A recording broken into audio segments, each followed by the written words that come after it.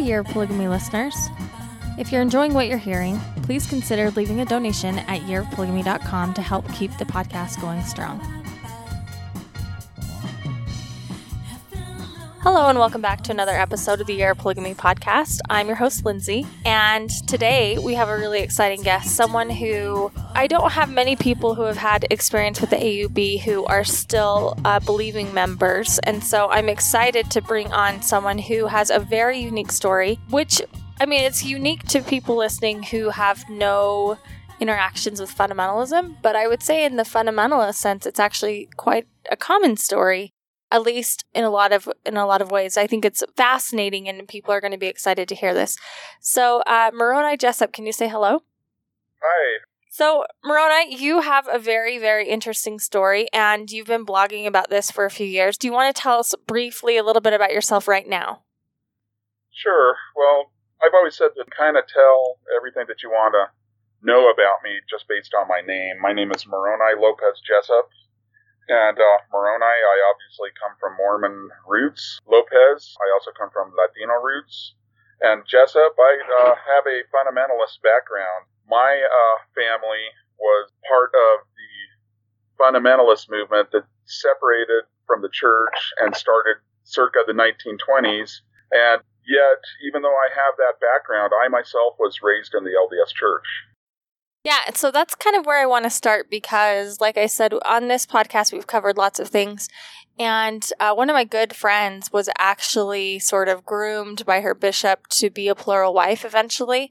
And she went down your same path, but ended up in a completely different way. She's now out of the church. She doesn't believe in God. And yours is opposite. You ended up embracing fundamentalism and sort of living the lifestyle. And right now you are living you're still living in a communal sense, right? That's your generator in the background we hear, and you're not living the United Order, but you were for a time, correct? I did. I lived in a family United Order situation for 14 years, although I'm no longer in a United Order, but I still live kind of on the family ranch. I live off-grid. I live about 5 miles down a dirt road. Today we're actually snowed in. Well, I appreciate you taking the time to drive so you could get some service and talk to us. Absolutely. So let's start at the beginning. Let's start when you were a kid. Let's talk about, first of all, your last name is interesting. Anyone that follows fundamentalism will know that Jessup is sort of a fundamentalist royalty name. So you come from fundamentalist roots, even though you were raised in the LDS church. Do you want to explain about your father and about your grandfather to us and how you sort of depart from the Jessups that become fundamentalists and you become LDS? Sure. Jessup is, very common. It's kind of like Yoder in the Amish community. Jessup, my great-grandfather was my namesake. His name was Moroni Jessup. And he grew up in Millville, Utah, which was kind of like, the hotbed for what later became the fundamentalist movement. A lot of the people who were involved in the early fundamentalist movement came from Millville, which is just right outside of Logan. The Jensen family, the Barlow family, the Jessup family. These are names that are very common in fundamentalism. And my great-grandfather, he was an old cowboy named Moroni Jessup, became intimately involved with John Woolley and Lauren Woolley, who were the founders of the fundamentalist movement back in the 1920s. And he actually lived on the Woolley Ranch over there in Centerville, Utah for a while as one of their ranch hands. But so he was very intimately involved in the organization. He never himself lived plural marriage, but he was very actively involved in the community, and his son, Jack Jessup, which is my grandfather, wound up leaving the fundamentalist community because he married a girl that was in the LDS church, and so for her sake, he went back to the church. And my father grew up in Los Angeles, attending the LDS church there. His father instructed him in a lot of the different fundamentalist beliefs that at the time, he didn't know they were fundamentalist beliefs, but he was instructed in a lot of them. And then something happened when my dad was 14 years old. His father passed away of a heart attack. So it was just my father was essentially an only child. He had a sister that had moved out of the house, grown up and moved out of the house, so he was essentially an only child. And my grandmother was so opposed to plural marriage or anything to do with the fundamentalist movement that they were not allowed to speak at all about his fundamentalist relatives. He knew he had polygamous relatives in Utah, and he was kind of led to believe that they were lecherous and dirty old men. And so, he didn't really know anything about them. And then he went on a mission for the LDS Church in Mexico. And when he returned, like a lot of return missionaries do, he decided to attend BYU.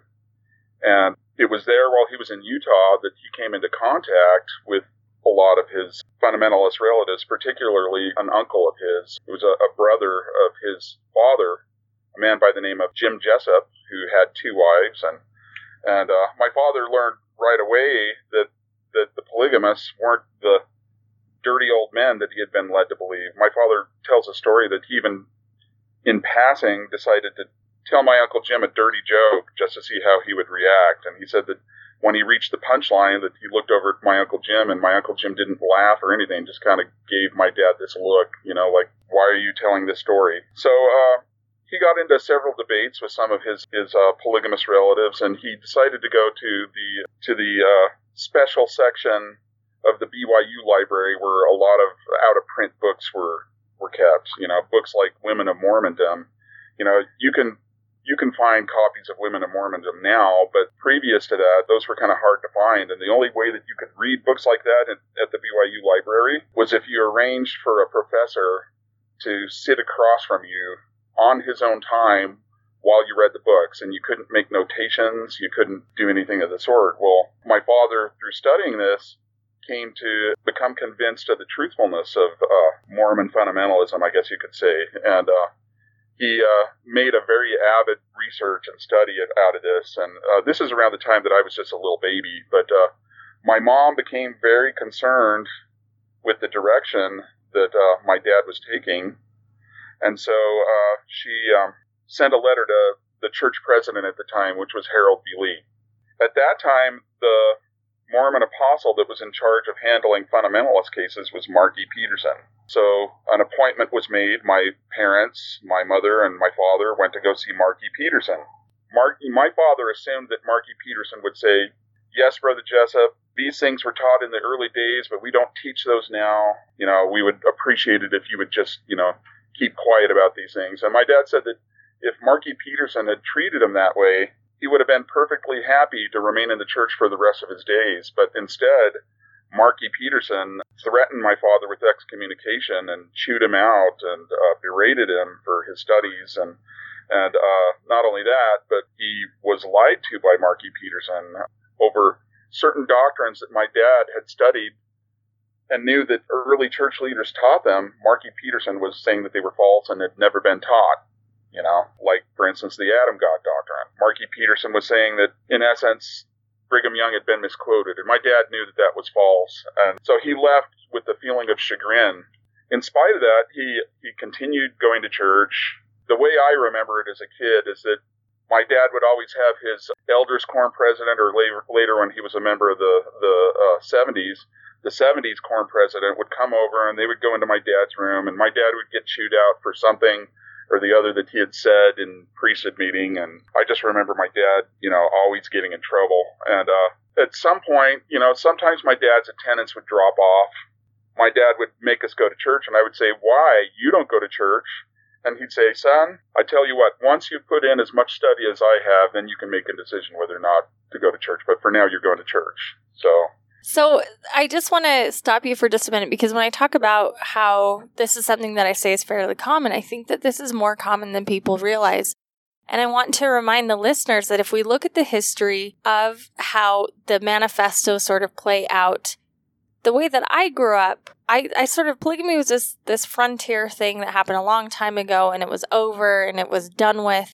The reality is, and logically, if you think about it, you start putting these policies in place, and there's still families affected by it, and your family's a perfect example. So you have your family who was literally split up by this doctrine, and they're trying to figure it out and trying to figure out their identity and trying to figure out what really happened and what the truth is. What are families supposed to do? I mean, some LDS faithful people would look at your dad as being pulled away into this sort of crazy, strange doctrine, but the reality is, he's just trying to understand his own father. He's trying to get in touch with what really happened. And when he starts to see a different version of the LDS church leaders that sort of back up what he's been told, that maybe the LDS church has been hiding it, maybe they have had a bad attitude about it, it really sort of reinforces this idea. And here you are, you know, if you're a man in this position, what do you do? What choices do you make? And like I said, this is a very common Mormon story. It's more common than we realize.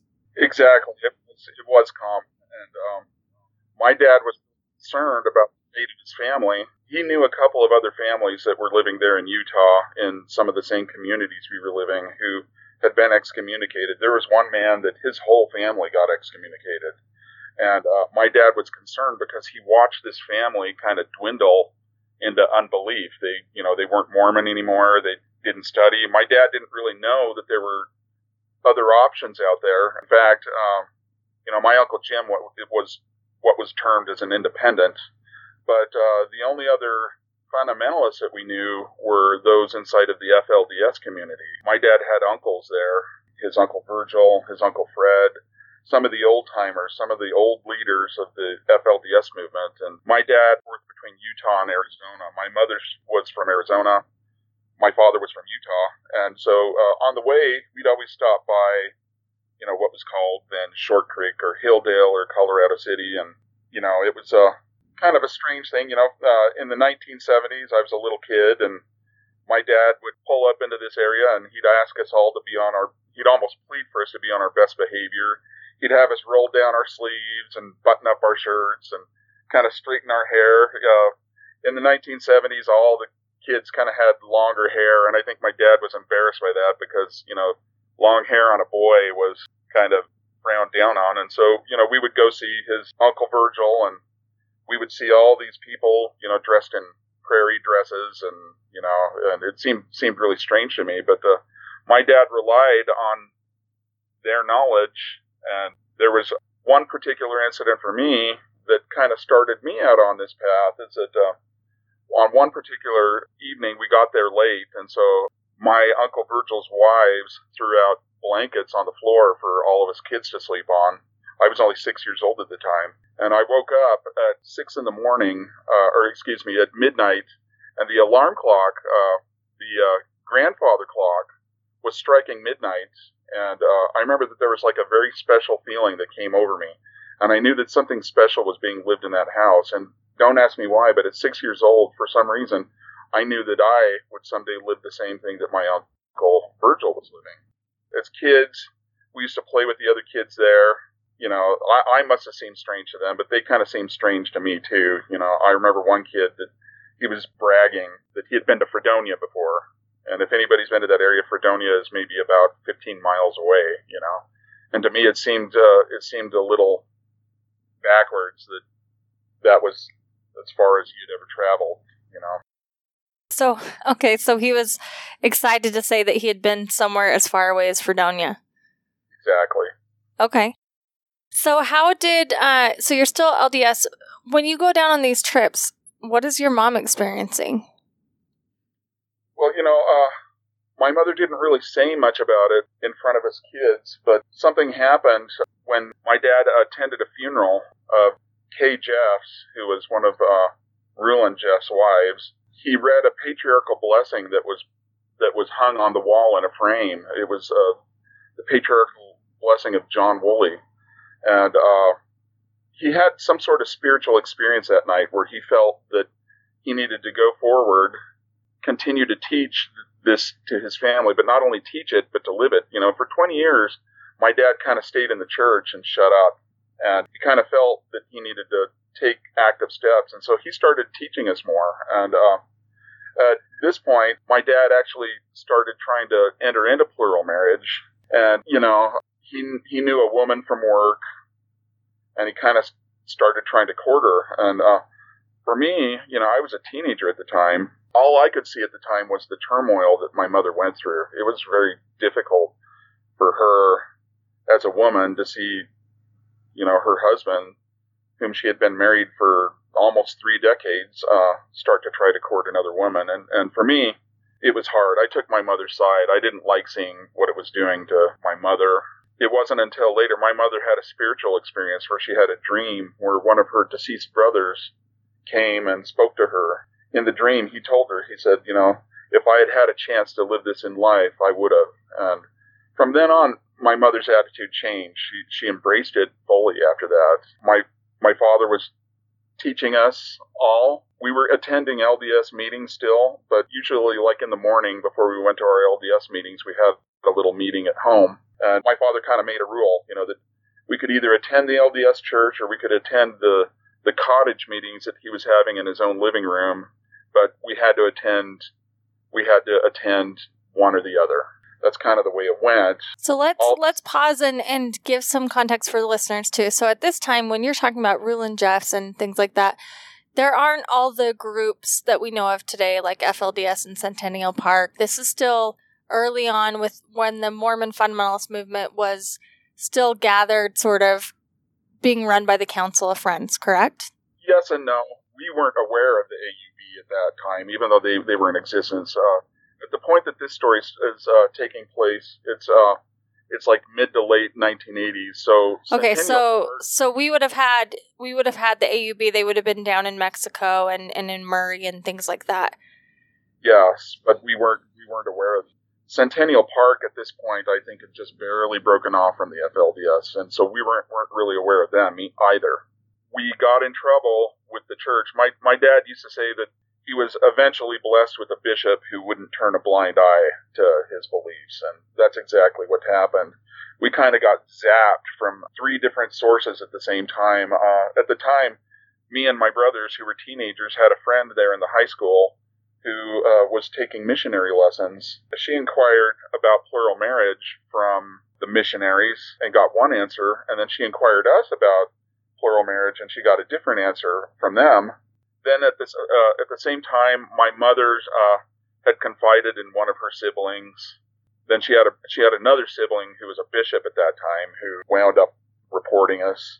And then at the same time, one of my sisters went to a young women's activity, a sleepover, and she accidentally left her journal there where she was documenting some of the things that my dad was teaching us. So we kind of got hit from 3 sides all Wait, at once. So they read her journal at a sleepover?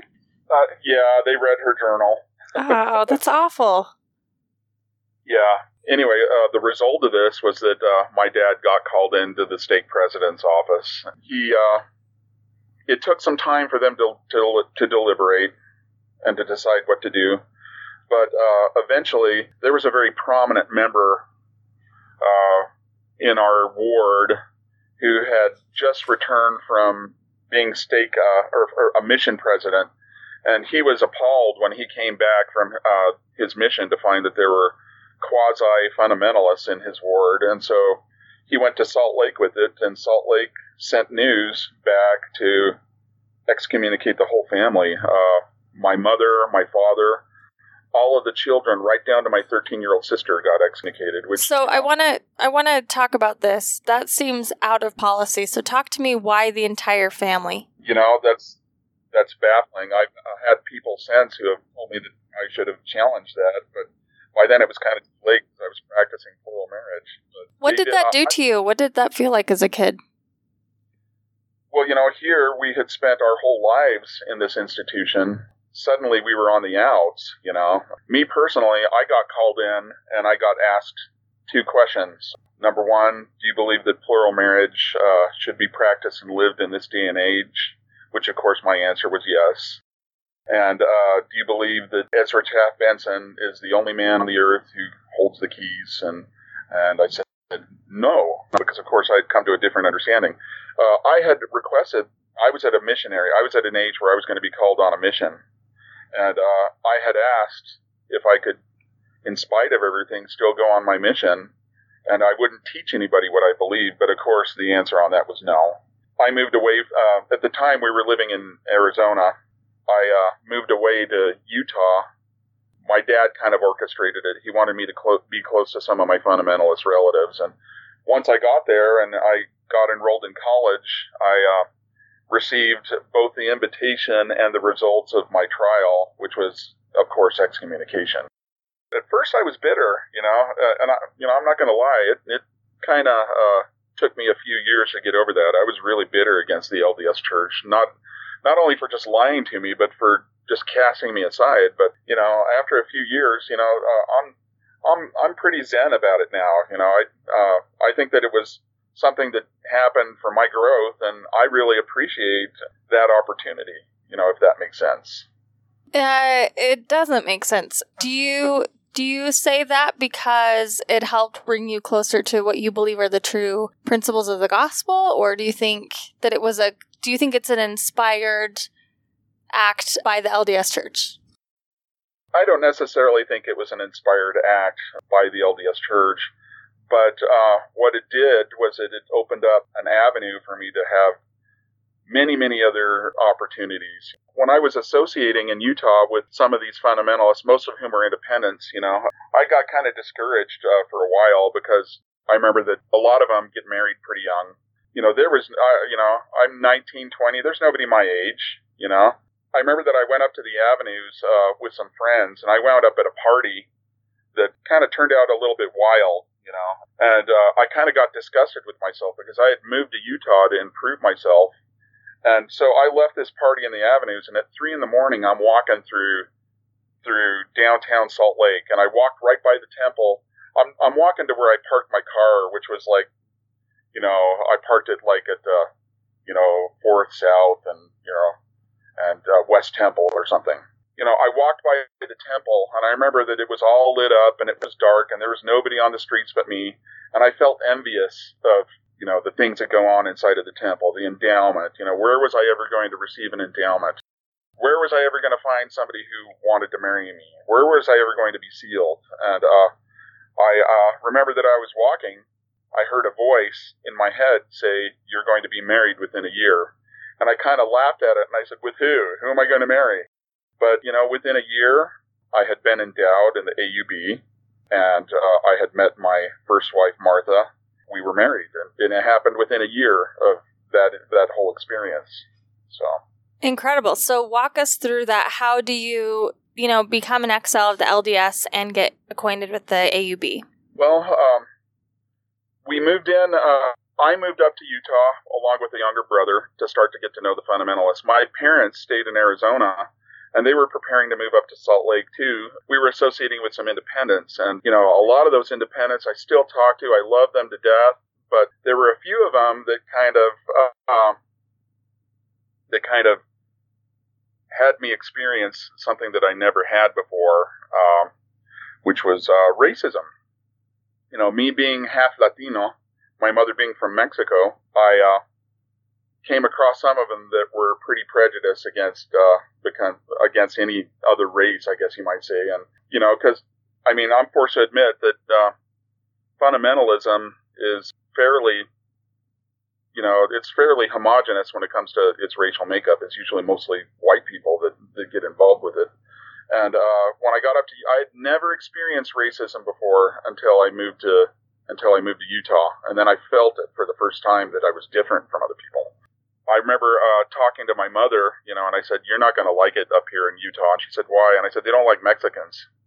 Anyway, my brother got a job with a company that was involved with, had a lot of fundamentalists employed there, from independents to FLDS. And he met a lady there from the AUB, and he was telling this lady from the AUB how lonely his parents felt down in the Phoenix area, which is where we lived. We lived in a smaller town called Casa Grande, right outside of Phoenix. This lady just kind of chuckled, and she said, "Alone in Arizona? You guys aren't alone in Arizona." And so she put my brother into contact with a congregation of the AUB that is down in the Phoenix area. Now, the congregation down in the AUB is pretty much mostly Spanish-speaking down in the Phoenix area. There are a lot of people from the AUB colony in Osumba that come up to the United States for work. And so the meetings were predominantly in Spanish. And so since we were Spanish speaking around the home, my parents fit in. They called us up and they were all excited about the AUB. And, the only thing we had heard about the AUB, the younger kids, the kids, we had mainly heard from the independents a lot of negative things about the AUB. So we weren't too excited about it. I went with my parents to attend an AUB meeting. When I went, I was really impressed. I was impressed with what I thought, and so I made it a matter of prayer. My parents asked all of us to fast and pray about it, and I got my answer to join the AUB at that time. And the answer that I got, personally, was that out of all the groups out there, that the AUB was the most correct, but that they weren't perfect, that they still had issues, but that I should go ahead and join. And so I did. We joined. Wait, can I ask you a question about that? So at this point, you've already sort of developed this idea that leaders they're not infallible. You've sort of come to terms with this because you've had experience with the LDS Church. So explain this, because this is a foreign idea to a lot of people who have grown up only in the LDS Church or maybe only in the FLDS Church, where we're taught that, our leaders are nearly godlike. So can you talk to us about that idea a little bit of how you can accept something while knowing that there's some problems? Well, yeah. I mean, we had been taught that our leaders were infallible in the LDS Church, and that, a lot of things had been said, like, that when the brethren speak, the thinking has been done. In other words, don't question it. And the whole basis for fundamentalism was that they separated themselves from the main body of the church because they weren't in agreement with the way the leadership was handling things. But of course, being in fundamentalism, you'll find a wide variety of thoughts. And honestly, it gets to the point where even the fundamentalist leaders acquire that infallibility. Warren Jeffs is the perfect example of that. And to a lesser degree, even the AUB is like that. The council is held inviolate in their decision making, and a lot of times they can't be questioned either, which eventually led to my separation from the AUB in and of itself. So, thank you. Yeah, let's talk about how you joined the AUB first. Sure. Well, where do you want me to start exactly? Do we want to talk about your teenage youth in the punk rock scene at all? Yeah. Just because I think that's fascinating. Well, you know what? I was very involved in the punk rock, goth, rave. Anything that was counterculture, I embraced. And there was a time when I got into the AUB that I tried to rewrite myself and tried to get rid of that. But I think that the older that I've got, I've realized that is a part of me, and that in a lot of ways that kind of influenced who I am. But that's what I was going to ask, though. Do you think that comes from being at a young age on the fringes of the fundamentalists, and then on the fringes of the LDS Church, and then eventually kicked out of the LDS Church? And do you think that is why you were able to embrace fundamentalism, because it is counterculture? Yeah, I absolutely think that played a huge part of my development. But my dad tricked me. That was one of the things that he did. That I was very involved in the rave scene when I was in Arizona. In fact, a friend of mine and me were planning on opening up a club. So I had a choice. I had a choice between moving to Utah and getting involved in fundamentalism, or opening a club. And we know which choice I made, which was to embrace fundamentalism. Yeah, it's counterculture, and I'm still in a lot of ways like that. Yeah. Okay. So I just wanted to throw that out because I think that's kind of a fun little aside about you. Just because it breaks a stereotype of all fundamentalists are wearing button-up flannel shirts, plaid flannel shirts all the time. In fact, I got to plug my blog on that. I still do music reviews, and it's called Moroni's Music. All you need to do is Google that. And I do all kinds of music reviews. I call it kind of tongue-in-cheek, a Mormon Polygamist Guide to Music. And then I do all this indie underground, music reviews on there. Well, if we get time, we should talk about music and fundamentalism. But let's you have such a fascinating story. Let's try to get through that. So you decide to join the AUB, and you know they're not perfect, but explain to outsiders a little bit where the AUB is at this point. Who is running it? What the core principles are, and what attracts you to it. Okay. At the time that I joined, Owen Allred, who was the brother of Rulon Allred, was the leader. When I joined, they principally met in Bluffdale at the RCA building, yet they had colonies that were extended as far as Mexico, even into Canada and Montana.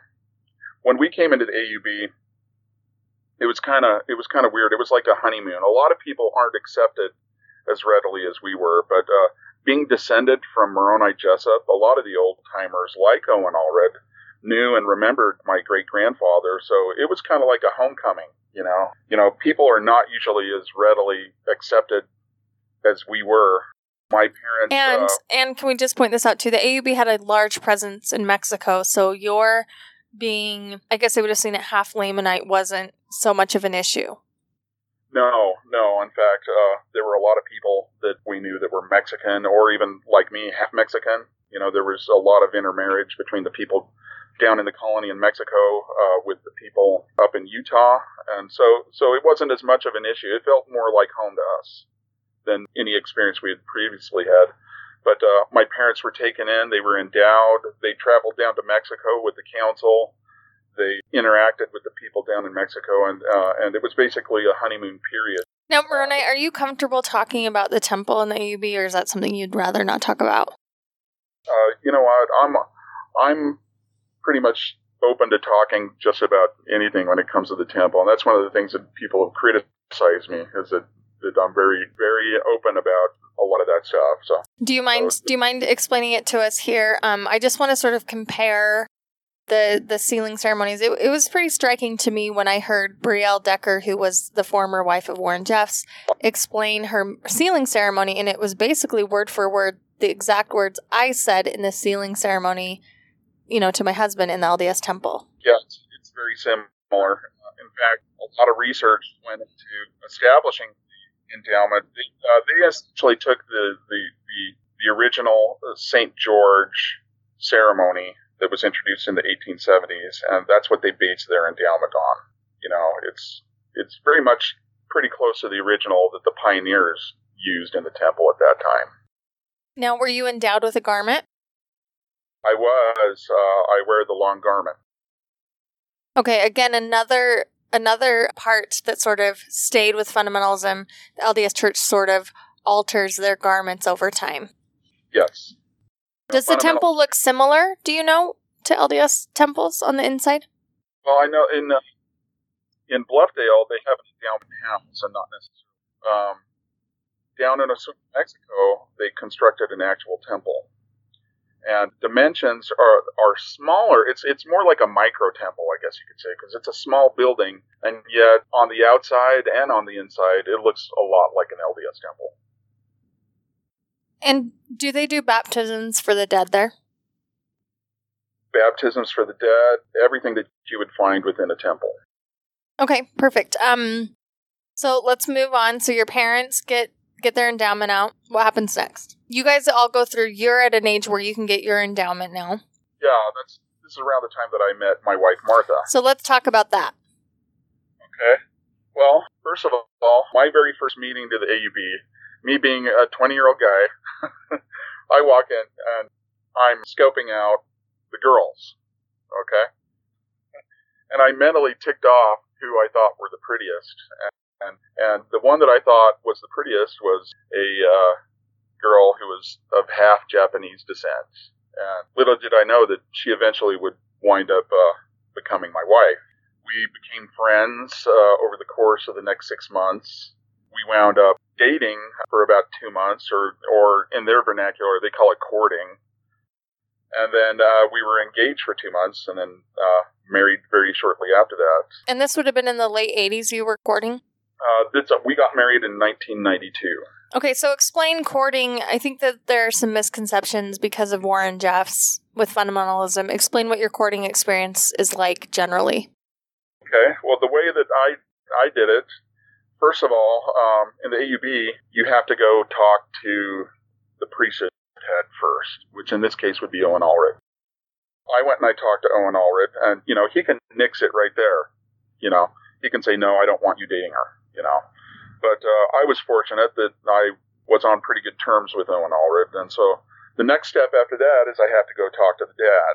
And so I went to go talk to Martha's dad after sacrament meeting one day at the RCA building. And I think that he kind of knew what I wanted. I said, can I talk to you in private? And he was involved in a conversation with somebody else. And he made me stand there for, a long time while he finished the conversation that he was engaged in. And then when I talked to him, he said, well, he says a lot of men have asked about Martha. And with reason, Martha was and still is a very beautiful woman. He said, so in essence, what he was saying was better luck next time. I'll talk to her, but better luck next time. And so the reason that they developed this whole procedure is supposedly to, insulate the girl from unwanted advances. That's what they say anyway. Anyway, he went to go talk to Martha. Martha, I thought the shoe was in the bag, so to speak. I thought I was a shoo-in because she had baked me cookies. She was always talking to me, and I thought, yeah, hey, this girl likes me. But when I talked to her, she said, I'm not really interested in you that way. I just want to be friends. And I was like, oh.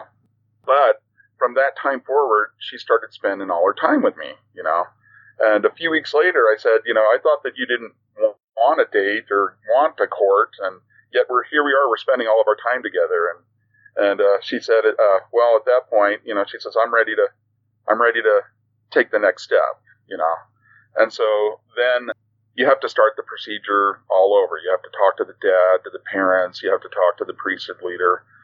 You have to schedule an endowment and sealing date, which we did. Then we had our endowment, the first time for both of us. And then we had a wedding reception. Because plural families are so huge, over 300 people showed up to our wedding reception.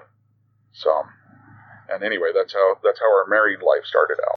It sounds very similar to the LDS courting experience. So, my experience is very similar. We had to get, the approval of priesthood leaders, and he had to ask my dad. And while that wasn't necessarily church policy, it was very much culturally accepted. So, okay, so you're living now, you're living as a married man.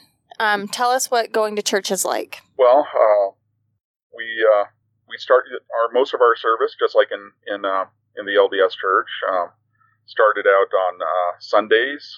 I went first thing in the morning at 6 a.m. on Sunday. I went to the RCA building in Bluffdale, where we attended elders' quorum meeting. Then generally,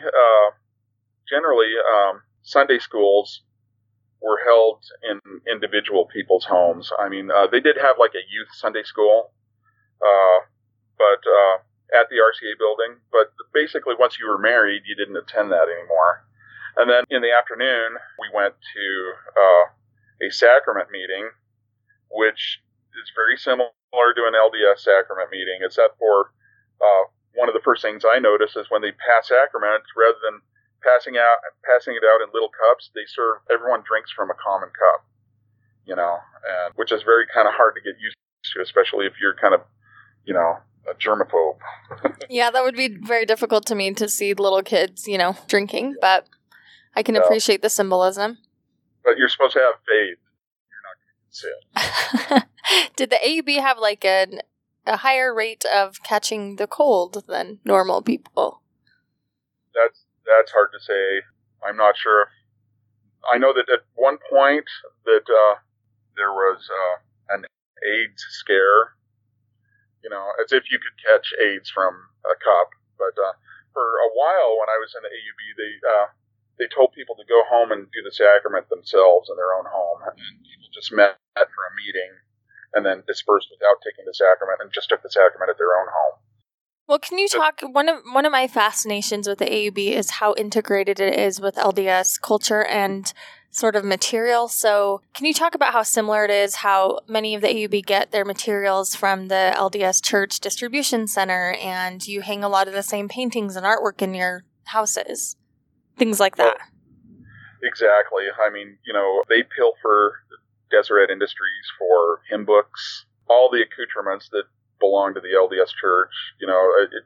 It's almost similar to the LDS Church in every way except that plural marriage is practiced, and in some areas they practiced United Order as well. Thanks. Yeah. And I want you to talk about your experience with United Order. So you travel around a lot for work. You're kind of all over the place. I want to talk about your mission for the church. Are you comfortable talking about that for a minute? Yeah. Explain how an AUB mission, a fundamentalist mission, is different than an LDS mission. Well, first of all, the AUB really doesn't have missionaries in the same way that the church does. They have 70s, and the 70s, their responsibility is to teach the gospel. But there was a sense in the AUB that the church was supposed to do most of the missionary work. This church was supposed to send the Book of Mormon out to all the world. And so, if you really want to get down to it, the AUB 70s, their principal purpose was to screen out undesirables. So they didn't have missionaries in the traditional sense. In Mexico...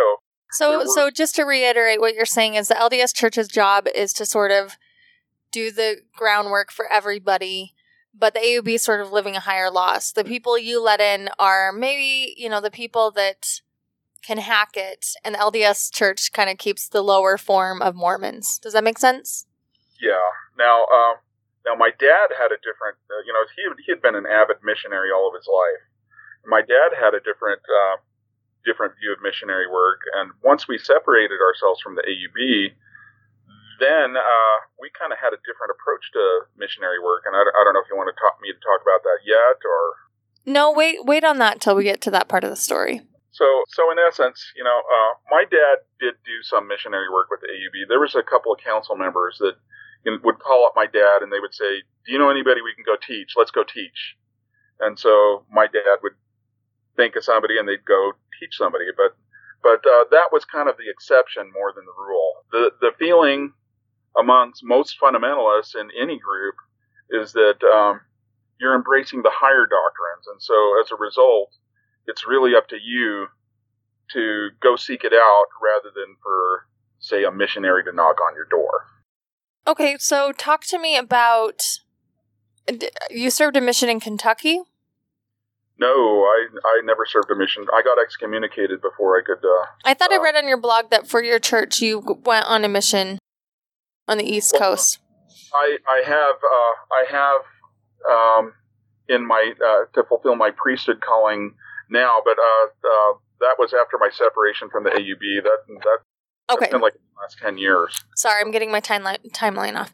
Okay, so you're living happily with your wife, and do you want to sort of talk about some of the dynamics going on in the conflicts in the AUB? I know you don't want to get into this a lot because you don't want to be seen as a spokesperson for the church, but we've covered it a little bit on the podcast, but maybe talk about both sides. I'm not going to expect you to take a side on this. Just kind of talk about the general conflict that was going on. Are you referring to the whole issue with Joe Thompson? Yeah, should we wait and talk about your plural marriage first? No, that happened after I was removed from the AUB.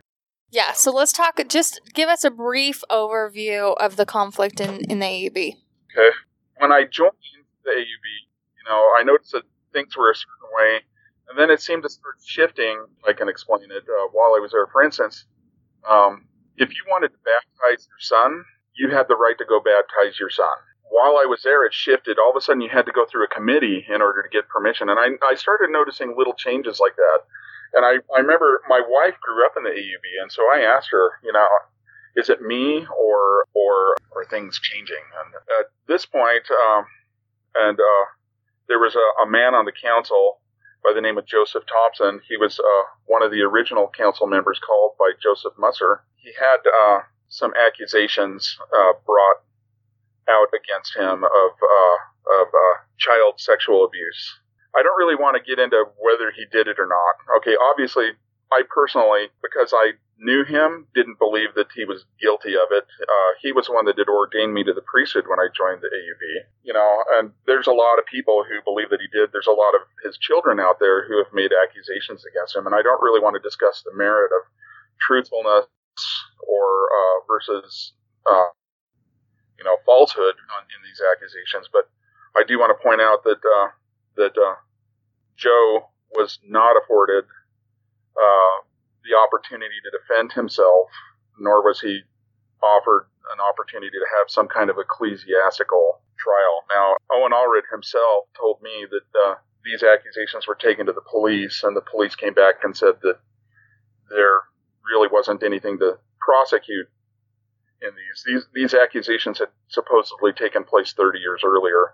And so the police had asked Owen to handle it inside, to do an ecclesiastical type of handling the situation. So explain to outsiders, though, why this would matter. Why would this be such a big deal? Well, Joe, in essence, was one of the primary leaders of the AUB. And what happened was that we went to a sacrament meeting, and Owen got up and announced, without really saying what the accusations were, that there had been allegations that had come against him, and that as a result, they had decided to remove him from the council. And I had a hard time, but Owen was the leader, Owen was the prophet, and so I said, okay, I'll accept it. But it really, really troubled me. And what troubled me was that after that, they started, in some places they started doing test oaths. They started, in essence, what they were asking was they were asking for you to accept the council's decision, but they didn't want you to question it or in any sort of way because you were not a peer to the council. To me, it presented a contradiction that caused a lot of conflict in me, and I started questioning things. And this culminated in me and one of my good friends, Sean Anderson, eventually went to go talk to Joseph Thompson and became convinced of his innocence. And from that point, we started to defend him. Once we defended him, Sean, myself, and anybody else who dared question the council on this found ourselves on the outs. And this included my father-in-law, this included my father, this included, a handful of other men. So one minute, I was a happy member. The next minute, I'm on the outs completely. Okay, so you find yourself on the outside of a religious group again, and now are you excommunicated? What's the process? Well, you know what? There really wasn't so much of a process. They called a meeting with our family. They asked us some questions. There was no deliberation. We were just dismissed. And then my father got a phone call from Owen. And I have to say that, I loved Owen Allred a lot. He was a good friend. And I know that this was really hard for him to have to face this situation. Owen called my dad and said, so I guess you think you're right and you think I'm wrong. And my dad said, well, that's essentially the sum of it. And then he says, I want you to know, Ted, that I love you and I always will, no matter where you go. And my dad said, well, I love you too, Owen. And then they hung up, and my dad turned to me and he said, that was the sweetest excommunication that I've ever had. Which, not to make light of it, but is kind of humorous that it wasn't his only excommunication in Mormonism. No. So talk to me about what it's like now that you're on the outs with this group again. How does your wife take this? Well, I was very fortunate that my wife stood by me through all of it, and she didn't stand by me just because this was my opinion. She met with a bunch of sisters and discussed and prayed over these things too. So it wasn't as if I influenced her decision, but it was still hard because she grew up around a lot of those people. It's sad to say that there seems to be a thing in Mormonism that when we cast somebody out, we ostracize them. We pretend like we don't know them. We don't want to talk to them anymore. And that seems to be prevalent, from the church all the way down to these fundamentalist groups. And I know that it was hard for my wife to have all these people who used to be her friends, people she grew up with, not wanting to speak to her, not wanting to associate with her anymore. Being excommunicated from the AUB was harder for me than the LDS Church. I think because the LDS Church is so large and so, such a large organization, the AUB is smaller. It was a little more intimate. It was tough. It was hard. Well, Moroni, this is why a lot of interesting dynamics are coming, and interesting questions are coming up for me right now about this. So one of the things people ask me all the time is, fundamentalism is so close to Mormonism. I had no idea. And I said, yeah, it is. But the one major difference is in the LDS Church, we don't interact with our prophet all the time, and you have the ability to. And so, like you said, that brings about a relationship, and your prophet is literally cutting you off. But in a different aspect, I also think that it's really interesting because here now you've been cast out, if you will, of two religious organizations, and you don't lose your faith. And yet a lot of people, when they're excommunicated from the LDS Church, people that are excommunicated for sexual sins, if you will, they don't lose their faith. But for issues like this, disagreement, they usually lose their faith. Why didn't you lose your faith?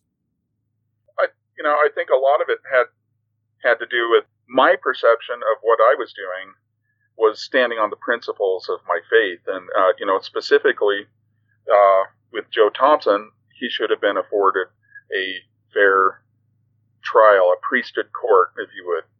There were other political things that were going on in the AUB, like the Virginia Hill case that, I'm really not going to get into, but, people that want to research them can go look into them. But there was a political expediency to getting rid of this man. And to me, it just didn't seem right. So it goes back to what we were saying earlier, that I had an answer to join this organization, but I knew that it was flawed at the same time. And I kind of knew that I was going to have to leave one day, and it just happened a lot quicker. I just, when I kind of envisioned it as something that was going to happen years down the road. I do want to point out one thing that was happening to me personally at the time. I was interested in a girl at the time, somebody that would potentially come into our family. And once I took the stand I did, I was on an opposite side from her. And so it didn't work out partially because of that. Can I ask you some personal questions about that for a minute? Sure. So one of the personal curiosities I've had growing up as an LDS girl is I point out to LDS men that they're probably not even aware that they have from birth this ability to envision themselves with multiple sexual partners throughout their life, or at least in the eternities. Whereas LDS women, we are supposed to be with one guy forever and that's it. And so I want to kind of dive into that thinking and that dynamic, because I think it does create some interesting cultural differences. So what is it like to, I don't even know if you can answer this, but being a married man committed to a woman, and that commitment is holy and seen of, with the stamp of approval by God, but also know that your heart and mind are free to look elsewhere, whereas your wife is not. Does that make sense what I'm asking? Yeah, and dive into it is a pretty apt description, because, without really thinking too much about it, I barreled into this, and it's like now, as a man, in my late 40s, looking back at all this, I think I probably would have been a little more sensitive to what she was going through. Martha and I made an agreement before we were ever married that we would live plural marriage someday. In fact, she kind of wanted that to happen. And about a year after we were married, there was a girl who was new to our congregation there in the AUB. She had just moved there from England, which they did have some English saints from the AUB at that time. And I didn't really know her. I had been introduced to her, but I started having dreams that I was either courting or married to her. I didn't think about it much, but then I started having these dreams almost every night. Almost every night I was dreaming that I was courting or married to her. And so finally I couldn't ignore it. And one morning when I woke up, I shared my dream with my wife, Martha. I felt horrible. She turned and put her head down onto the pillow and started to cry, and she was inconsolable for a while. And, I felt guilty and horrible about even bringing up the subject. I felt terrible.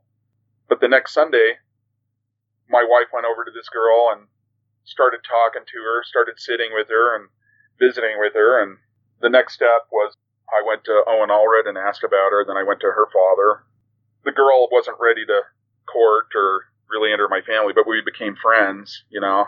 You know, the reason that's significant is it was my first instance of trying to court somebody outside of my wife.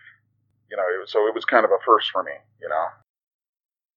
Yeah, I think about this dynamic a lot. I think about what it would be like to be a woman sort of in the congregation thinking that, you know, really, you know, the social scripts that I'm used to in a Mormon ward are if a guy's married, you just, you know, you go babysit his kids. You don't think about that, but it's such a different dynamic.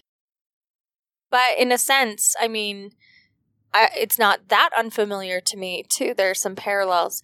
So it was obviously hard for your wife, even though she grew up in it. And this is something I want to point out because, you know, you said that when you guys got married, she sort of chose this, she wanted this, and this is hard for people to understand, but this is very, very authentic. And of course, we can get into the discussion of informed consent and if she had grown up in a different lifestyle, if this is what she would have wanted. But, I mean, I do have to say that the women that I know who are plural wives, this is what they believe is the right thing to do. This is the thing that they think is the higher law. It's an expression of their righteousness. And so when they say they want it, oftentimes it's them talking their husbands into it and things like that, even though it's difficult, even though it comes with tears. And I know that doesn't make sense to a lot of listeners out there, but that is the reality of how a lot of these women who've grown up in it, you know, they believe. I think it's similar to the only thing I can really think of, and this is kind of a dumb example, is I was super in love with my boyfriend when we were in high school, and he had to go on a mission, and it was terrible and so painful for me to leave him. But I think he probably felt a lot of pressure from me to go because even though it was so hard and it's not what we really wanted, that's what we knew needed to happen. So I don't even know if that's a fair comparison, but that's the closest thing I can get to sort of talking about what we really want. Yeah, I think that would be a good description. And mainly, you know, after that, I tried courting a few other women. You know, I didn't try to court a whole lot, but there was at least a few other women that I tried to bring into the family, and it was unsuccessful. There was one that I had tried to court, and I had only gone on like 2 dates with her, okay, and it didn't work out.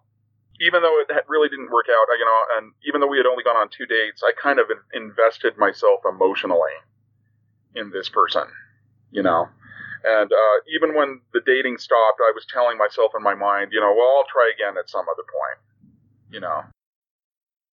Then what happened is that because I wasn't dating her, one of my brothers approached me and asked if I wouldn't mind if they dated. And of course, I felt a stab of jealousy, but I was like, yeah, sure, go ahead. And so he started dating her, and it started working out. But in my heart, I was saying, yeah, well, you know, I know her and I know him, and it's eventually not going to work out. He's kind of gruff, she's kind of sensitive, you know, and then it's not going to work out, and then she'll be available to date me. And as soon as I thought that, I caught myself, and I said, wait a minute, what would I do if she broke up with him to go out with me? How would I feel? And I realized then I would feel terrible. I would feel horrible if that's what she decided to do. And then I said, I would rather her date him than date me, even though it's hard for me. And it's kind of funny. The minute I thought that, any feeling that I had for her was gone in an instant. And I realized that this was kind of a trial that God was putting me through so that I would know a little bit better what Martha was feeling when I was dating somebody. After that, it was kind of like an aha experience for me. I told Martha, I realize now that I was never ready for plural marriage until now. And I said, I feel ready for the first time. I said, there's somebody out there. And I said, it's like I'm in love with somebody, and I don't even know who. 3 weeks later, my mother we were living in Arizona at the time, and my mother went on a trip to Utah, and she met a family there that was in the AUB, kind of on the outskirts of the AUB. My mother came back and said, I met this girl named Temple, and I think she would be a perfect fit for your family. So I went and I told Martha, I said, this is her, I know it, this is her, this is the one we've been waiting for. that night, I wrote a letter to Temple. The next morning, I told my mom, I said, I wrote her a letter. And my mom says, are you crazy? You haven't even seen her. You haven't even met her. And I said, yeah, you're right. And she was like, don't you think you should wait to meet her? And I said, yeah, you're right. Well, that night, Martha wrote her a letter. So I stuck it in an envelope, went to the post office box, and I kind of had this moment where I was getting ready to drop the envelope to this girl I had never seen, never even met. I'm getting ready to drop it into the P.O. box, into the little slot. I let go, and it was like, well, it's too late, So I sent this letter off to her. I included the letter from Martha, and I included a letter to her dad, asking to get his permission to know Temple. Before I could even get a response, I had a chance to travel up to Utah, and we were just going to happen to go through the town where Temple lived. And so my parents, who had previously met Temple's parents, decided to stop. I'm going to meet this girl that I wrote a letter to. She's already received it. I've never even seen what she looks like. I had one of my brothers with me, and her brother answered the door, and her brother had long hair. And for a brief moment, my brother thought that this was Temple. And he was like, oh, poor Moroni, Well, then I met her, and, she was attractive, she was cute, and we got along. We had a conversation, and then we went over to somebody else's house, and we were having a fireside. And I was really fidgety during the fireside because I had just met Temple, and I thought, I'm not here in Utah to go to a fireside. I'm here to meet a girl. And so I left the fireside, and I went and I called her, and it was the strangest conversation. We had just met that day for the first time, but she laid out ground rules for a courtship. This is what I expect. This is what I want. So we basically laid the groundworks for a courtship right then, and we had a long-distance relationship. We communicated through email, through phone calls. The next time I saw her, I put a ring on her finger. 2 months after that, we were married, and I was all of a sudden in plural marriage. And so wait, I want to back up just a bit. So when you start dating women and then eventually, you go on this trip to meet Temple, does this alter and shift your dynamic with Martha? Absolutely. In fact, she just walked in, and she's sitting over here nodding. But it did. Martha and we had already been together for 7 years by the time we met Temple. We knew each other intimately well, but I saw a side of Martha that I didn't know existed. When Temple came out to greet us, I greeted Temple with a big hug. It was like 2 a.m. We had just got to Utah like in 2 a.m. So Temple put out a couple of mattresses on the floor for Martha, the kids, and I. And Martha was very jealous. I kept asking her, well, what's wrong? What's wrong? And she said, I saw you kiss her. And I said, our hug was actually the most chaste of hugs. Yet in Martha's mind, she saw that I had kissed Temple. She was inconsolable. I'd never seen her inconsolable before, but nothing I could say or do. It kind of took me aback. And I have to point out that, even though I had been exposed to plural marriage, I really didn't have a mentor at this point. There was nobody in our community in Arizona at that point who was living plural marriage. My father wasn't. My father-in-law had been in plural marriage like almost a decade before, but it hadn't worked out. So I didn't have anyone to turn to. I didn't have really anyone to talk to, And she didn't either, other than her experiences growing up. I don't know if she wants, since she's in the room, if she wants to speak to this, but I know that it would be a little bit different. I often think of, Joseph Smith's early wives when they're first figuring out this principle, right? And it's super messy and there's all this drama going on. But Martha would have at least had the benefit of growing up in a community, seeing this dynamic as the norm, right? And yet it's still difficult for her. I wonder what she thought when she first knows she has to go sleep on this mattress of a woman who's going to be welcomed into her family. Yeah, I would ask her, but she's already gone. I think she got hints that you might want to talk to her, and she fled. Next time. Yeah. So tell me about the ceremony, the sealing ceremony, and let's talk about your first year. Okay. So anyway, we had this courtship, and I traveled to Utah. I proposed to her. And then she came back with us for 2 weeks and stayed with us. And the reason I wanted to do that is that, it's really easy when somebody is long distance and you only see them every now and then to put on a false face of who you are and what your family is. And I wanted her to spend a little bit of time with the family before she committed to see what she was getting into. And so she traveled to Arizona and stayed with us for about 2 weeks. And then she returned home to Utah. So then we started making arrangements for a wedding. And at this point, we didn't have any of the facilities that the AUB had had. We had to do like a makeshift endowment ceremony. We went to somebody's house and redid their living room and some of their rooms into like a makeshift endowment house, hung sheets on the walls and everything like that. And we fulfilled what is termed the law of Sarah, or Martha fulfilled that during the ceremony, before the sealing ceremony, Martha actually takes Temple's hand and places it in mine as a symbol that she is giving Temple to me as a wife. And then while the sealing ceremony takes place, Martha places her hand over mine. After that, we loaded up as much of Temple's belongings as we could on top of our minivan, and we made the trek to Arizona. And it was kind of funny, all of her belongings were strapped to the top of my car, and then we got some really bad rains on the way, and when we got there, we were unloading sopping wet boxes. Everything that she owned was wet and had to be dried out. And after that, we began life as a married couple, or I guess you could say married trio. I don't know, but it was it was an adjustment for all of us.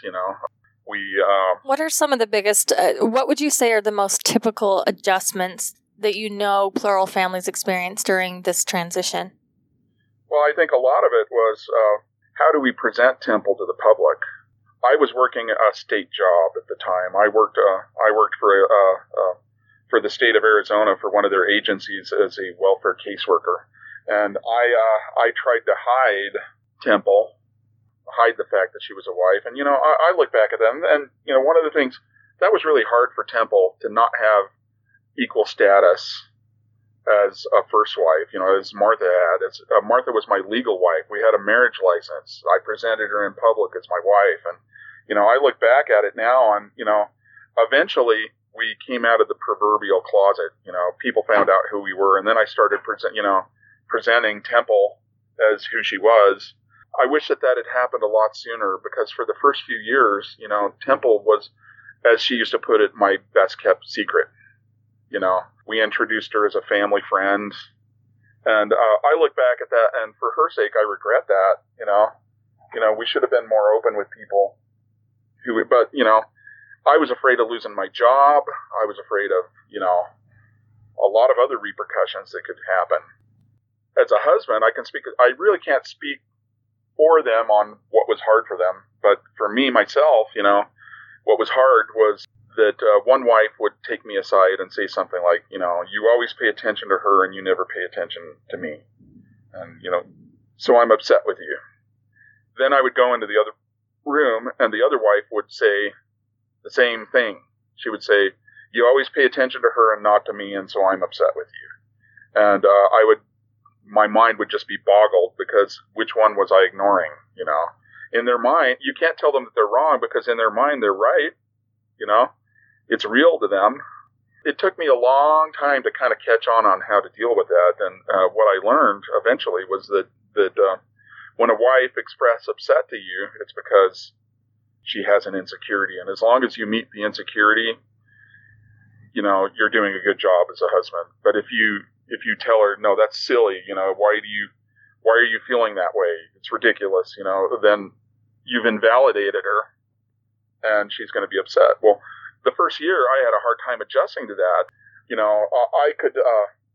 I would drive home from work at night and just park in the driveway, and I could feel the tension. It was palpable coming out of the house, and I would think, oh, gosh, I wish I could go back to work. And I wrote to a friend of mine who I emailed a friend of mine who was a polygamist up in Utah, and one of the only people that I could go to for advice. And I told him, I said, what do I do? They're always mad at me.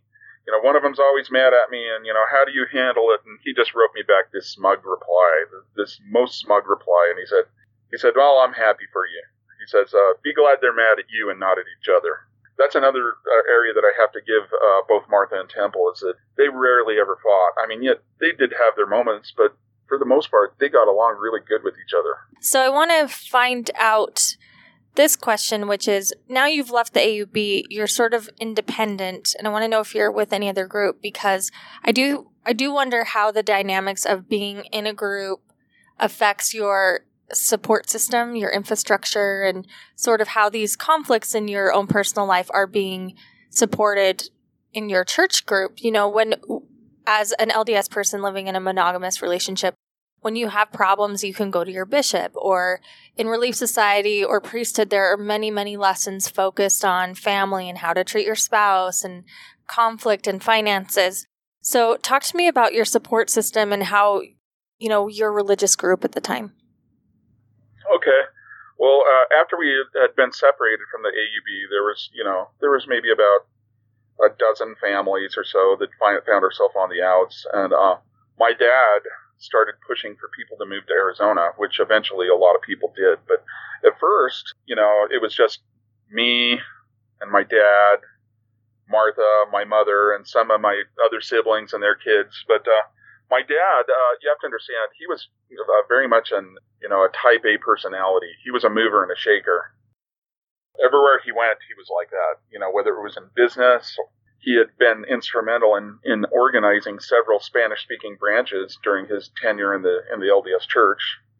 And anyway, my dad had been instrumental in organizing many Spanish-speaking branches.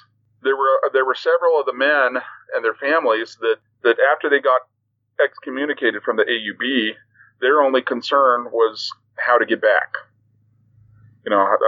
What do I need to do to get back in the good graces? And that's what they were focused on for several years. My dad instantly realized we would not be welcome anymore, and so he started trying to move forward. He organized meetings in our living rooms. He started looking for property where we could live the United Order. Anyway, we wound up as a family finding property in eastern Arizona, kind of over by Snowflake, a little town called Concho. And we purchased property, and we all moved out there, and we all started to live a family United Order. Eventually, several other families moved out to the area, so our cottage meetings that were held in living rooms soon became larger. We built a chapel, and eventually we had several families that were living out here. As far as having structure, no, it was more familial, even when there were extra families here. So there really wasn't much of a support. I mean, we did have like a form of a relief society for the sisters. We did eventually organize like a youth organization where we took some of the young people on campouts and that sort of thing. But it was very loosely organized as compared to the AUB or the LDS Church. This United Order that you're talking about, this reminds me of the stories of the early United Order in the 1860s. People have been living plural marriage for about as long as you had, and then they decide to live a United Order, and it doesn't work out in the same sort of way.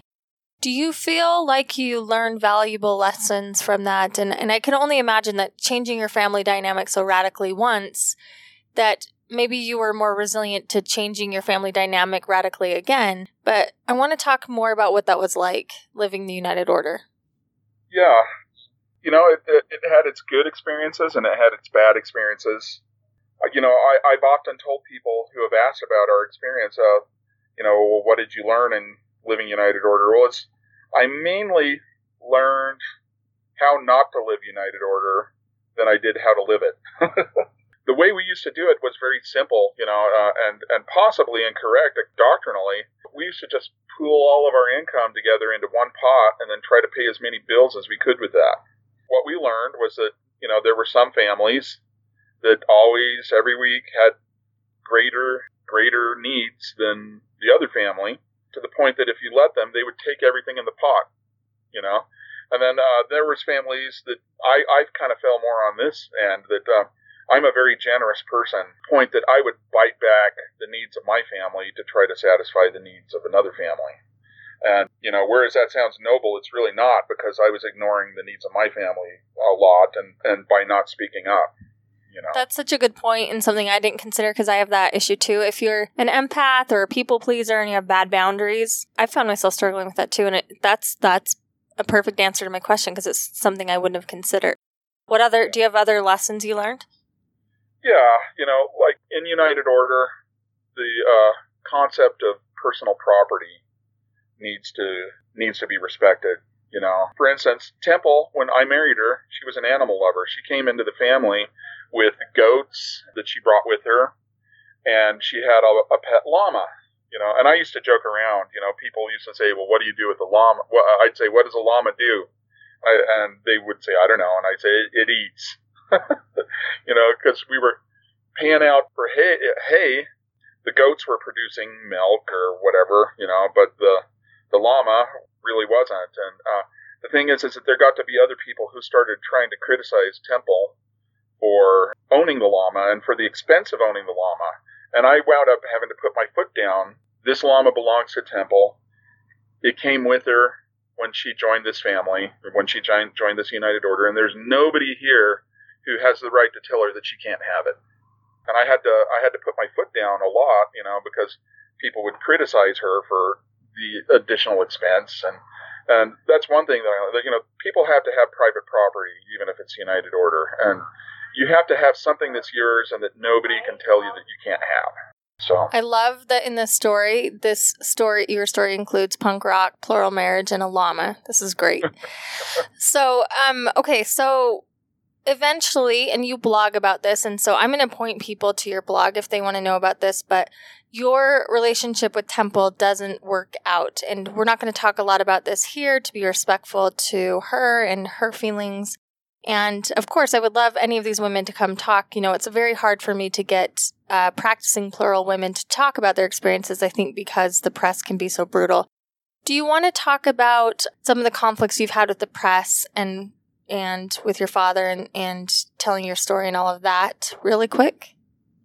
Yeah, I don't mind. I don't mind discussing some of that. I even don't mind discussing some of my separation with Temple. Why don't you? Tell us a little bit about that. What you're comfortable with, and then we can point people to your blog. I'll start with the press a little bit first. What my dealings with the press, because that kind of comes first, and she was still involved with the family at that point. What happened is that at a certain point, like I mentioned, that nobody was living plural marriage at first, you know, except me.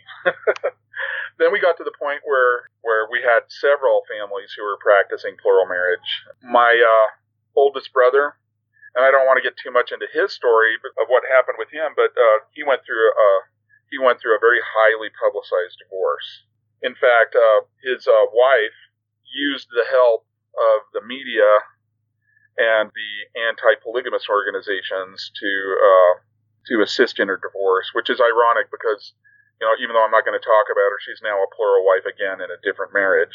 But she got the press involved. My brother was working at his office, and he had me hired as his assistant. We were leaving his office, and then we had a journalist all of a sudden come up and shove a camera in our faces as we're trying to drive away. You know, asked my brother by name. And then the camera turned on me, and he said, "Are you Moroni?" And I said, "Yeah." And then my brother kind of threw it in reverse and drove out of there. Well, so I met my wives in town and shared with them this experience of this TV camera being shoved into my face. And we decided to go home, and on our dirt road, and we have like 5 miles of dirt road to our house. And on the dirt road, I saw a news van parked there. And the camera guy's out there, and he's filming a bald eagle in a tree, just like getting some stock footage or something. And I don't know what I was doing. The journalist was a guy named Mike Walkus, who works for Channel 3. He and I are actually friends now, but he's known for extensively covering polygamy issues.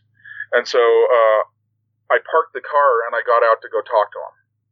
I asked him, I said, I want to know why my name got brought up in this story. How did my name become a part of this? And so he said, so you're Moroni, right? And I said, yeah. And he says, are you part of such and such website? And I said, I kind of laughed and I said, yeah. I had a friend who was a Christian polygamist, a friend online, who had, back then, we're talking like this is 2006, he had created a database of Christian ministers who believe in polygamy. And I when he formed this database, I said, what the heck? And so I added my name to it. Well, the website had only been active for maybe a year, and then it fell into nobody was using it anymore. Well, he says, this website is known to peddle porn, specifically child porn. And I said, what? And it turns out that because it wasn't being used, that it had been spammed. But the anti-polygamists had latched onto this, saying that I was attached to this website that had child porn. And I told Mike Watkis, I said, this is ridiculous. So that was the end of it. He didn't make that a story because it wasn't a story. But then he wanted to ask about my brother. And so he turned the camera onto me and started asking me questions. And I said, whoa, I answered his question. But the minute the camera turned on me, it's like I lost my eloquence. I started muttering this reply that to me didn't make a whole lot of sense. And so that night I went and I emailed the reporter, Mike, and he did cover the news story. But then after that, he turned my letter into a news story. He said, and now I would like to share on our website this story of, this letter written by Moroni Jessup, an eloquent defense of plural marriage, And so they had it linked to their website. Well, then, right around this same time, in 2008, this journalist blindsided us, and it got me concerned. And right around this same time, this is when the FLDS raid took place in Texas, at the YFZ ranch. And to tell you the truth, the combination of being blindsided by the media and this raid going on in Texas at the same time scared the heck out of me. I started to seriously wonder what was going to happen to my family. I mean, that's a very real fear that there are people out there that because we were a plural family, that they would come in simply because we're a plural family and seek to break us up, seek to take the children away. That scared the hell out of me. Also, there was this lie that, I saw that some of these anti-polygamists were willing to lie, about me, even though they didn't know me, associating my name with child porn. That was so far-fetched for me. I realized that these people were willing to say anything that they could to discredit, to harm, to destroy our family. So I realized that I had to speak up for myself. So a few months previous, I had been approached by a producer, and I had turned them away. And so I contacted this producer again, and I said, what do I do? How do I handle being approached by the media? And so we started to negotiate, and they came out and they did like a 2-day interview with my family that turned into 2 programs. One of them was aired in the UK. It was with a presenter named Dawn Porter. They later aired that one on TLC, and then the other one turned into a much kinder History Channel program. And then I had an opportunity to do a couple of radio interviews on public radio, one on NPR, and then we had a crew from France come out and spend a couple of days with us also. They did another segment on us. So for a while, I was involved in the media. I started the blog because TV program that we did with TLC was kind of a hatchet job. And I could kind of see that right from the get-go that it was going to do that. And so I started blogging about what was really going on while they were filming us. And that blog just sort of grew into a general polygamy blog from there. Will you give us the URL just so those who listen on iTunes or on other apps can find it? Sure. It's the name of the blog is Moroni's Polygamy, Moroni's Family Polygamy Experience, and it's moroni-family.blogspot.com. Okay, and we will link to that, so you can go to yourpolygamy.com and click on the link and find it. So let's move into the separation. of you and Temple, one thing, when I was reading your blog post about this particular incident or process, I guess is a better label for it, you use a term release from the ceiling, and it triggered a memory for me. You were saying in Mormon vernacular, we use the word release, but I actually hadn't heard that word for a long time. And then I remembered, it wasn't completely foreign to me. But my generation kind of grows up with this idea of a temple divorce, and we actually use the secular word divorce. So talk to me about just, the release from the ceiling and all of that too when you're talking about the story. Well, that's interesting that the vernacular has changed to temple divorce, because I remember growing up in the LDS church that we always used to refer to it as a release back then, So which is why I think it's vaguely familiar to me. So yeah.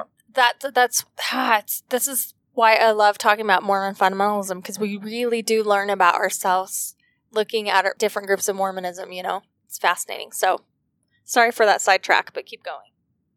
Looking back as to why the marriage failed, it's something that I can't really explain how it happened. But then on the other hand, I've been very self-analytical and gone back and identified a whole bunch of things that happened. And it kind of all started, I think I had left state service at some point, and I'd gone to work with some of my other fundamentalist friends doing construction. I had gone from being a social worker to a construction worker.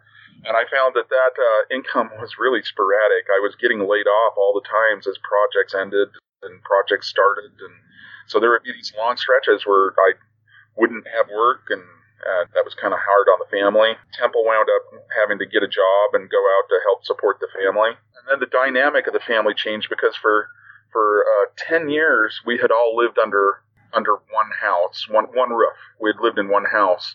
But the family started growing to the size, and the kids were starting to become teenagers, that we needed something other than one house. And so the opportunity came for us to split up the family into two different houses. Now, granted, these houses were maybe 100 yards apart, but it was still in two different houses. And Temple came to me before it happened, and she begged me not to do it. She says, I'm afraid of what's going to happen to the family if you split us up.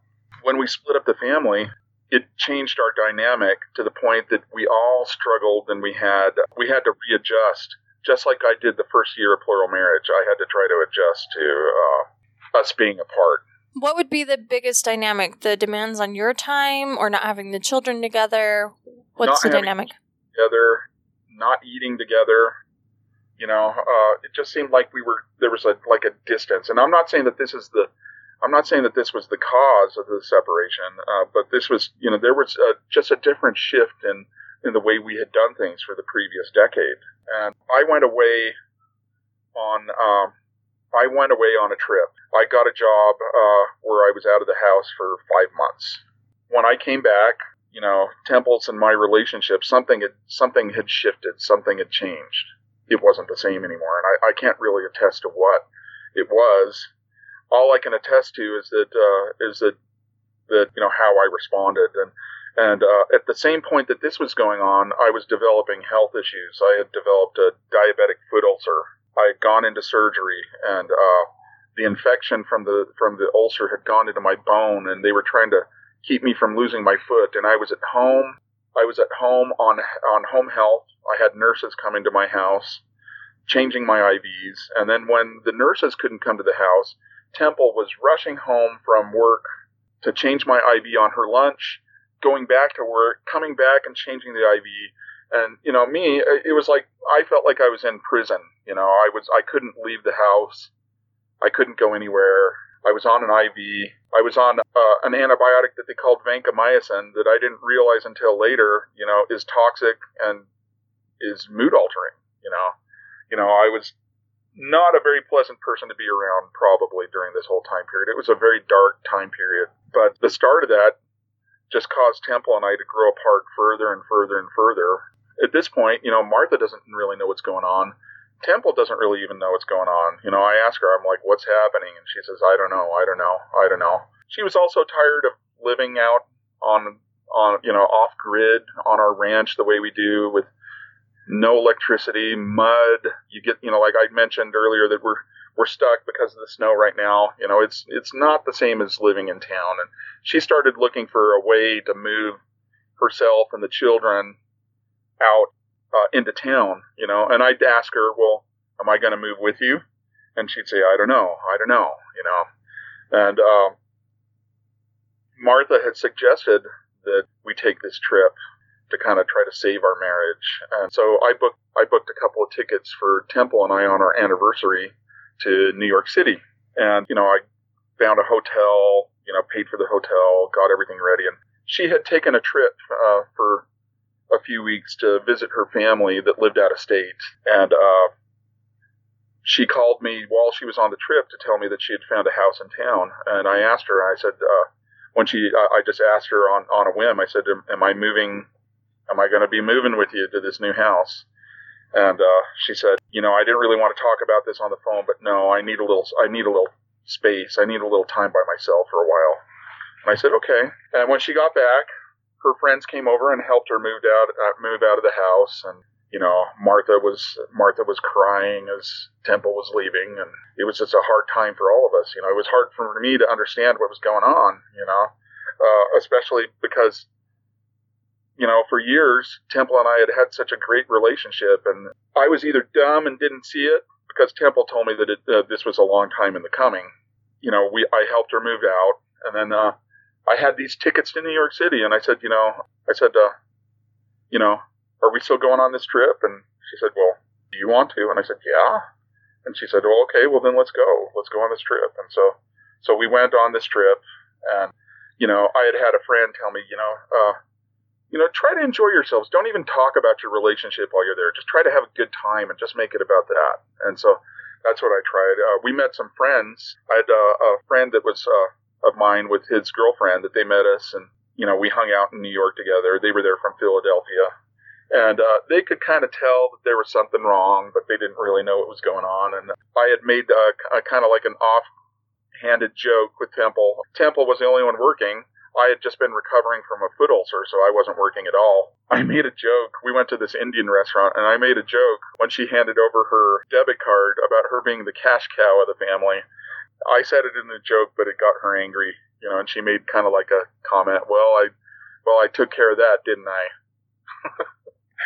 We got back to the hotel room, and I said, gosh, that was kind of a mean thing to say. And she said, well, and she proceeded to unload on me then.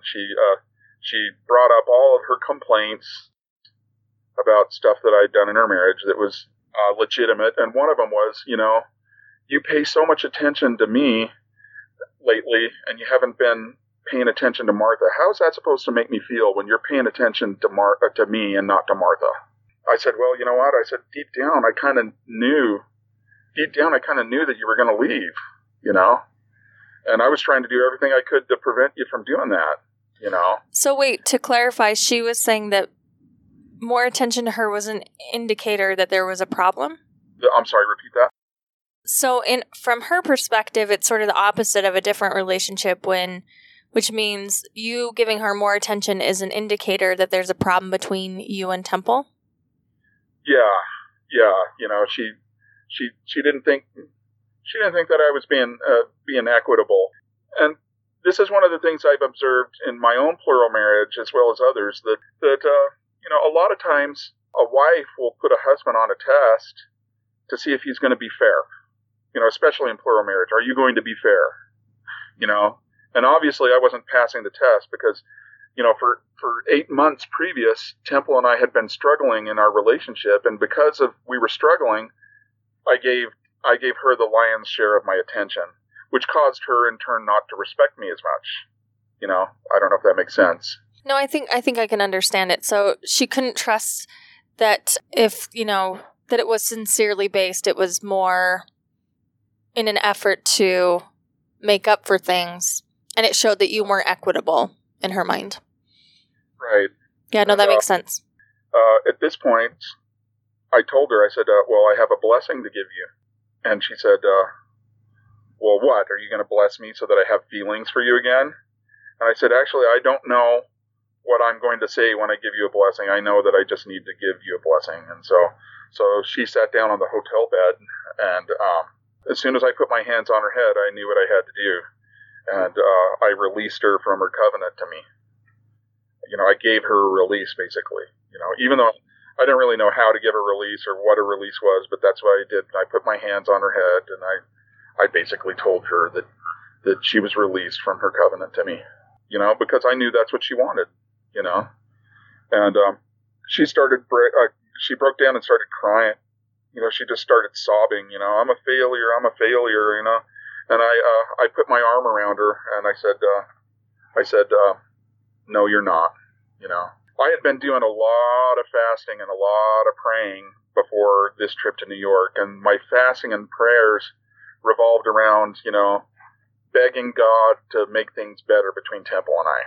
And I had I had several spiritual experiences, but they were never what I expected. For instance, one of the answers that I received was that a man is responsible for a marriage, even when it's the wife that wants to leave, it's the man that has to bear the responsibility of that. And then on 2 occasions, I heard a voice. I heard an audible voice, believe in Temple. Once I was walking in the woods praying, and I heard the voice say, believe in Temple. Once I was waking up from a nap thinking about Temple, and I heard the words, believe in Temple. Well, I thought that meant that I needed to believe that she was going to do what was right or whatever and come back to me. But then you have to kind of understand that before I left on this 5-month trip, I had been going through a very time spiritually, and that's the thing. It's like, not everybody all the time is at a super high spiritual level. We all go through things where we have like a roller coaster, where we're spiritual, then we're not spiritual. Well, right before, I had gone through this time period where I was discouraged with where our community was, where I was economically, where I was, I actually got to a point in my life where I was doubting God. Temple brought that up, and she says, I knew that you were going through this. And she says, I'd been thinking for a while about that I needed to leave. And she said, and I knew that if I didn't leave, you were going to stay stagnant and you weren't going to progress the way God intended you to. But if I went ahead and if I left you the way I was feeling like I needed to, it was going to provide you growth so that you could become the man that God wants you to be.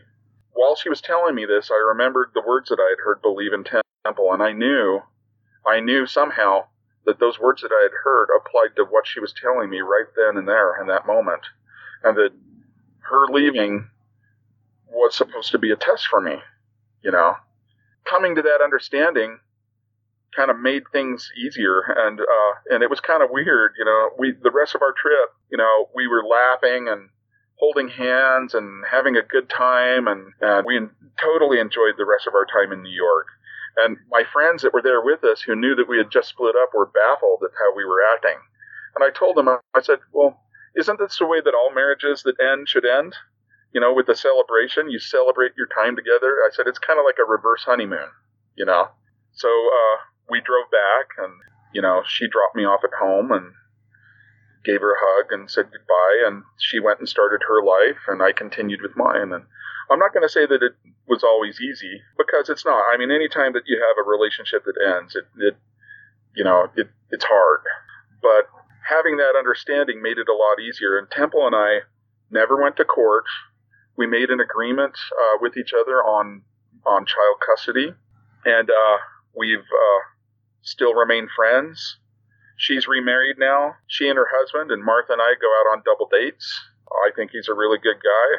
My kids love him, both sides of the family. And I really have to give Temple a lot of the credit on this, because I can't claim the success for how amicable our split has been. I really have to give it to her, because she could have made it really rough on me, but she didn't.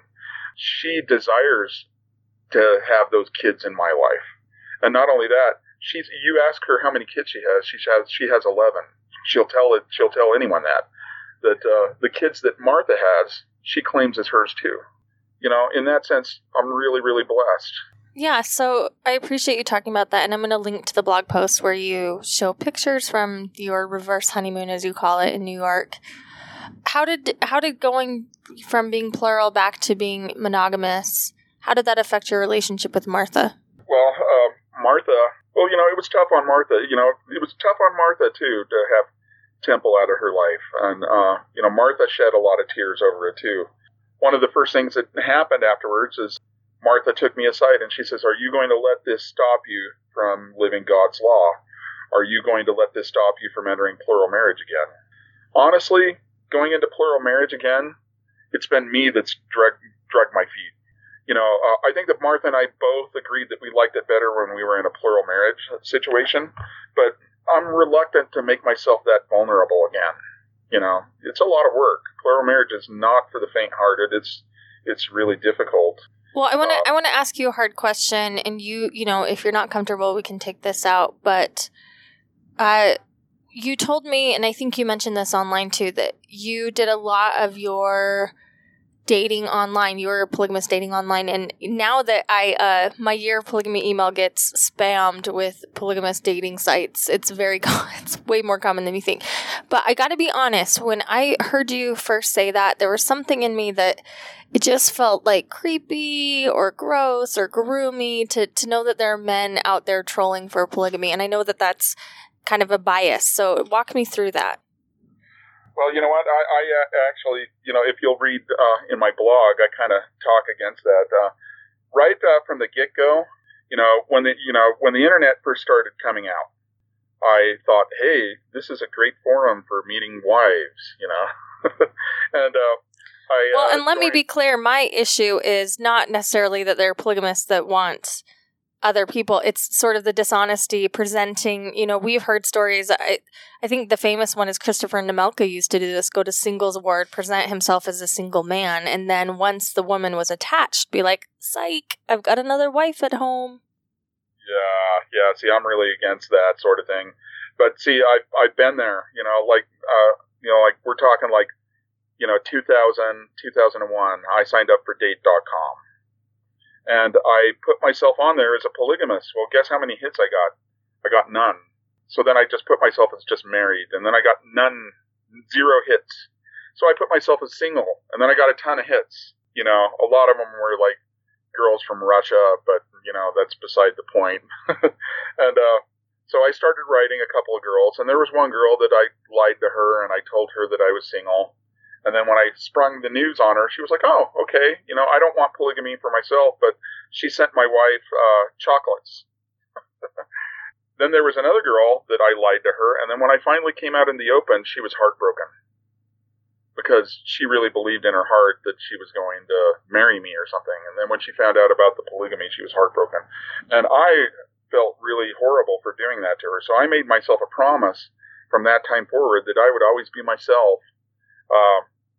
No matter what, I would always be truthful. And I stopped using the internet, 14 years ago as a means of trying to find wives. The internet is a better tool for networking with people that believe the same as me, for doing missionary work. And so that's what I use it for. I don't agree with people trolling for wives like that. To me, it's kind of disgusting. Yeah, and this is not unique to Mormon fundamentalists, of course. All my single friends have stories of, people that are dishonest about their relationship status when they're on Bumble or Twitter or Tumblr. What are they? Bumble? What's the other one? What's the big one? I don't know. I can't remember. This shows you how out of the game I am. Okay. So, yeah, thanks for answering that. I appreciate that. Before I let you go, I want to ask a little bit more about what it's like to be an independent, and then we'll talk about where you're at now. Okay. All right. Well, basically, as an independent, I don't really belong to any organized group.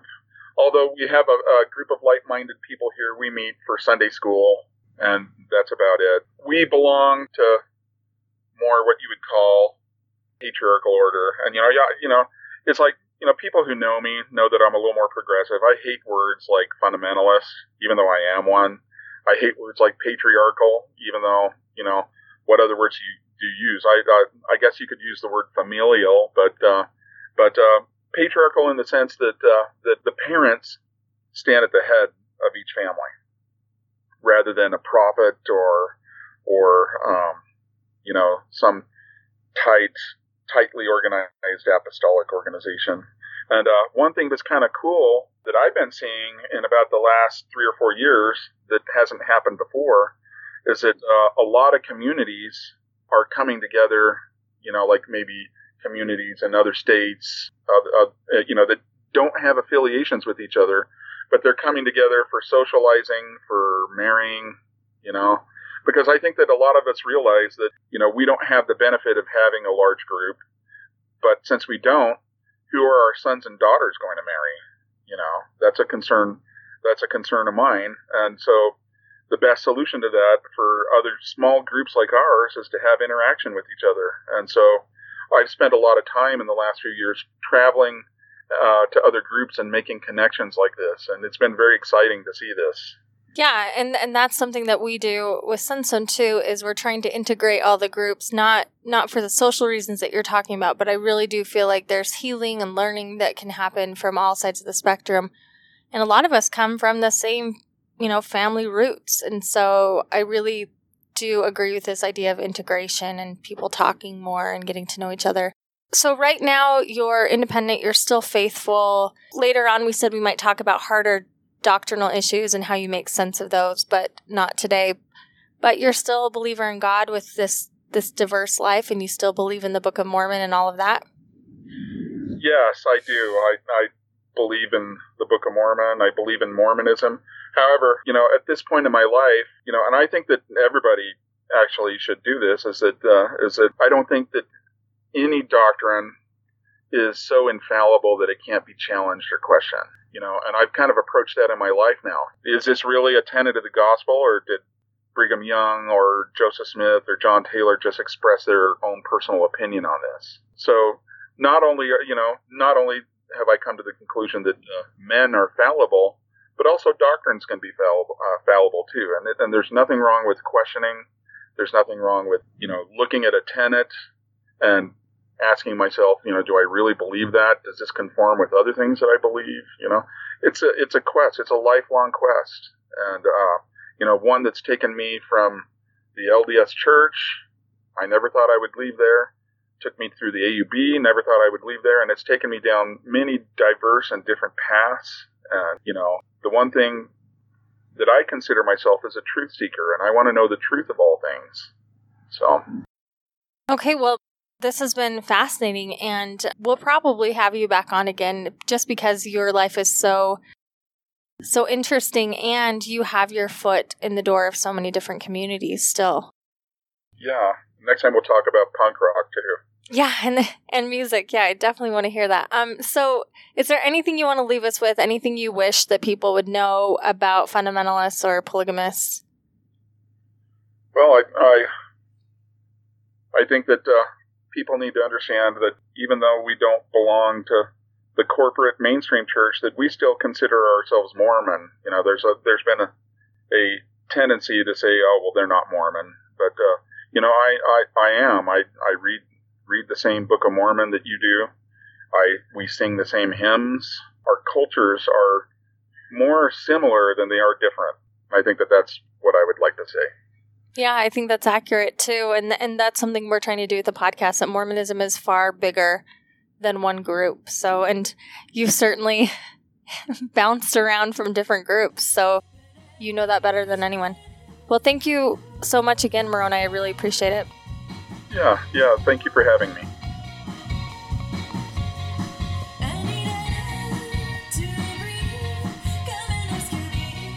If you're enjoying the music on the podcast, it's from a local band in Salt Lake City made up of women, Lady Murasaki. Look them up at ladymurasaki.bandcamp.com.